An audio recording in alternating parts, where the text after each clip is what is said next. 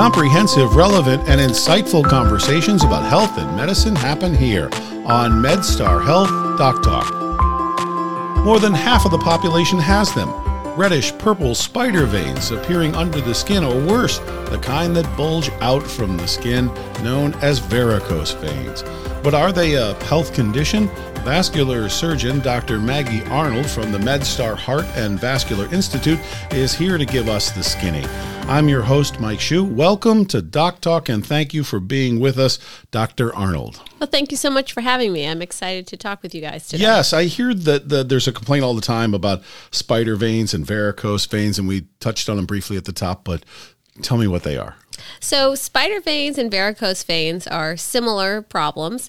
Varicose veins are big, bulgy veins that you can see underneath the skin. Spider veins are very similar, but they tend to be smaller. They're purplish colored or reddish colored, and they also appear right underneath the skin. And they could be anywhere, or are they primarily in the legs? They're primarily in the legs. Some people get them in other places, but the vast majority of patients have them in their legs. Sometimes you see people with like kind of veins on their nose and things like that. We are not talking about that, or we are? So you can get spider veins on your face and on your nose, but the ones that I treat are primarily in the legs. Good. So then with this, is this something which is it a health issue? Are they dangerous, or is it an appearance issue? So it's a really good question, and the answer is both. Good. So well, bad, but it really runs the spectrum from being an appearance issue, a lot of people don't like the way they look, to can have medical consequences. So varicose veins develop from a medical problem called venous insufficiency. So basically what that means is your veins aren't working efficiently. And when that happens, pressure can build up inside of the veins, fluid can seep out, and you can end up with wound healing problems or issues with pain, tiredness, and heaviness in your legs. And all of those things can have consequences to anywhere from how you live your life to having a non-healing wound. I first became aware of the term varicose veins, I think, hearing my mother complain. So I actually might have thought they were a women's issue, but I've been corrected over the years. Yeah, a lot Please of my elaborate. patients are men, so it really affects all people, men and women. I do see a lot of women in my practice, but there certainly are a lot of men that have varicose veins as well. Do they develop them for the same reason? So they usually develop for the same reason. The underlying problem is the problem of venous insufficiency. So I could explain that to you if you want, just a little bit. I think it's time, yeah. Okay, great. So your arteries take the blood from your heart down to your feet. Your veins are responsible from taking the blood from your feet back to your heart. To get the blood back to your heart, your veins don't have muscles to push the blood. So your calf muscle acts like a pump. So your calf muscle squeezes the vein, and that pushes the blood back to your heart. But when your calf muscle isn't squeezing, the veins have little tiny valves inside, and that keeps the blood from moving backwards. But in some people, over time, those valves can get leaky, and they don't work as well. They don't come together as well. And so the blood doesn't go forward as much as it should, and it can build up pressure inside the veins. And that pressure leads to what we call venous insufficiency. It backs up the system, if you want to think about it that way, and builds up these bulging varicose veins. I thought I knew a lot about the body, and the whole idea that the calf is the pump to bring it back up is fascinating. It's pretty neat. Yeah, it really is. Yeah. So that's why something like walking can really help, because when you're walking, you're squeezing your calf muscle, you're returning that blood to your heart, and things like sitting or dangling with your legs down or just standing can be things that worsen the condition because you're increasing the pressure without squeezing your pump. So you're saying that all varicose veins or spider veins that we see in the leg, they're all the return veins. So all the things that when you see a big bulging varicose vein and you see spider veins, those are the veins that are sort of they're the buildup, and they're supposed to be returning the blood to the heart, but they're sort of redundant and they're not working well. But that's the idea. They were supposed, when they were working fine, they were pushing blood back up into the heart. Yep. So with that, if your legs are constantly tired or they're achy, can that be a sign of varicose veins, or that they may be coming? Absolutely. So you may have venous insufficiency even without having varicose veins. So some of the symptoms of venous insufficiency can be tiredness or heaviness in your legs, especially at the end of the day. Other people have symptoms like ankle swelling. That can be a sign of venous insufficiency. Some people have very obvious outward signs like spider veins and varicose veins, but the other signs of heaviness or tiredness or ankle swelling can also be signs of venous disease. And some people just have tired legs because they're Yeah. Yeah, because they're on their legs all day, sure. But so is there, I think I'm jumping ahead here a little Yeah. bit, but then if you have constant tired, achy legs after Yeah. being on them all day, or your ankles tend to be puffy or something, is there anything that can be done ahead of time to prevent varicose or spider veins? So in terms of prevention, it's really tricky. I always recommend patients, if they have venous insufficiency, spider veins, or varicose veins, to start wearing compression stockings. Compression stockings increase the pressure being applied to the veins, so they help the veins get that blood back to the heart.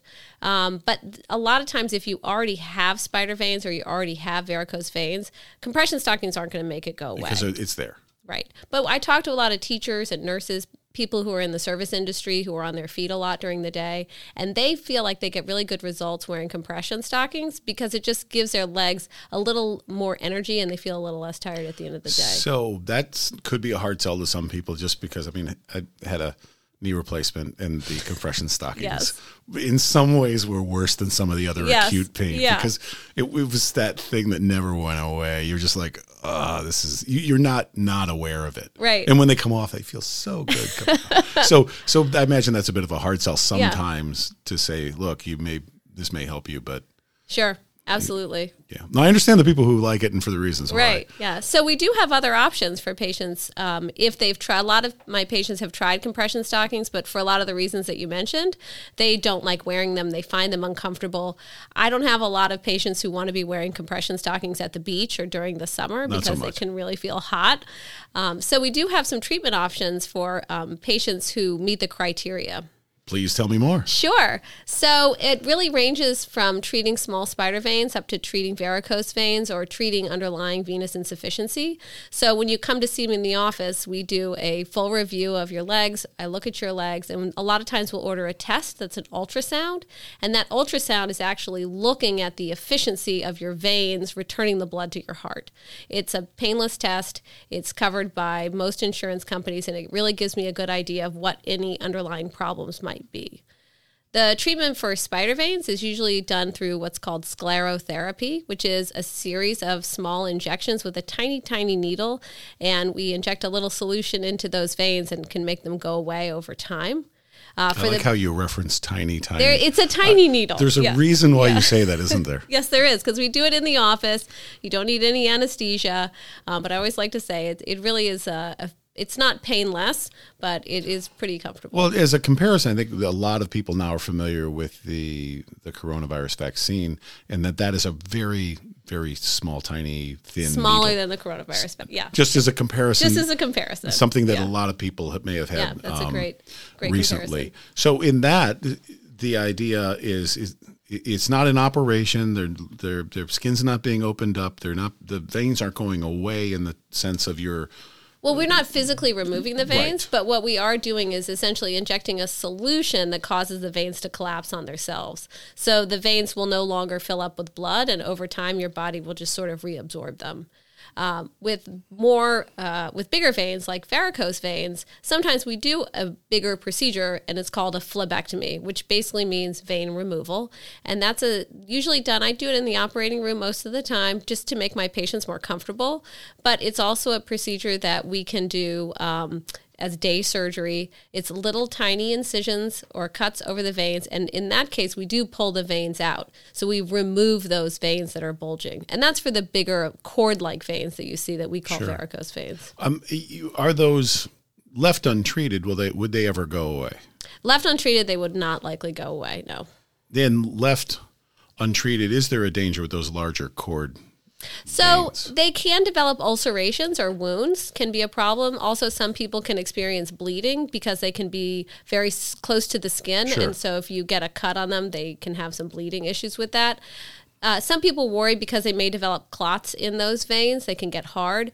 But most of the time, the clots that form in those veins are not the clots that you think about when you hear about DVTs or deep venous thrombosis. That's not the same thing as getting a clot in a varicose vein. And the reason being why? Is that vein somewhat isolated? Or So these veins are very superficial, whereas the veins that we worry about causing pulmonary embolism are the deep veins that are the big veins closer to your bone. So this is a separate problem. So I see patients, sometimes their varicose veins have clotted, and I try to give them some reassurance that that's not typically a dangerous condition.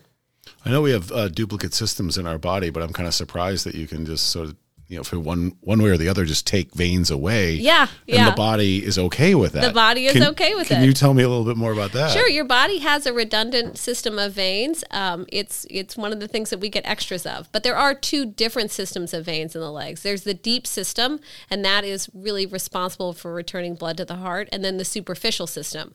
I can't remove your deep veins. So the popliteal vein, the femoral vein, those are some of the medical terms for deep veins. Some people can have venous insufficiency in those veins, and in those cases, we really have very minimal surgical options for treatment for that. The superficial veins, on the other hand, are not primarily responsible for returning the blood to the heart, so those can be removed. The names for those veins are the greater saphenous vein and the small saphenous vein, and those are veins that we can treat with different treatment options. Do you have a busy time of year? I think most people would prefer to have their veins treated in the fall and maybe early spring, mostly because they want to be ready for summer. And then how long does it take? So sclerotherapy takes, usually the average is 3 to 4 sessions, and then it can take up to 5 to 6 weeks before the veins totally go away. And the sessions are spaced out how far in between? I try to space them out about 4 weeks apart per treatment area. So because it just takes a while for the... Because you want to be able to see the results. It takes a while for the sclerosant, the material that I inject, to cause the desired effect. So if you do it too close together, it's hard to tell whether the treated vein is going to go away or you need to give it a little bit more time. Any side effects of the treatment? So the biggest side effect of the treatment is initially after the treatment, some people can get bruising and their veins can get sort of reddish in appearance. That goes away. The select patients can get some darker discoloration over the injection site, and that may take a little bit longer to go away. I sometimes think it looks like a big freckle, but really most patients tolerate the procedure very well. And it doesn't matter with skin type, or does it? Usually doesn't. Fair-skinned people may have, we call that staining when you get the darker discoloration, and it can be more frequent in people with very fair skin. And then is there any limit to, I'm sure you've seen some cases where people have quite a bit. There's really no limit. It's, just a matter of trying to get the best results for what the patient wants to see in their legs. And is your treatment permanent? So the veins that we treat that go away will stay gone away, but You're it doesn't smiling prevent new ones from forming. Right. Exactly. So you've had patients who you've seen over the year because for whatever reason their body is predisposed to sort of create them. Exactly. Yeah. So some people on a first name of course basis. Yeah. Yeah, I get it. And then this day and age nothing's free. So is insurance, does it cover this? So that's a great question. Depending on the modality that we're using to treat your venous problems, a lot of those procedures are covered by insurance, but some are not.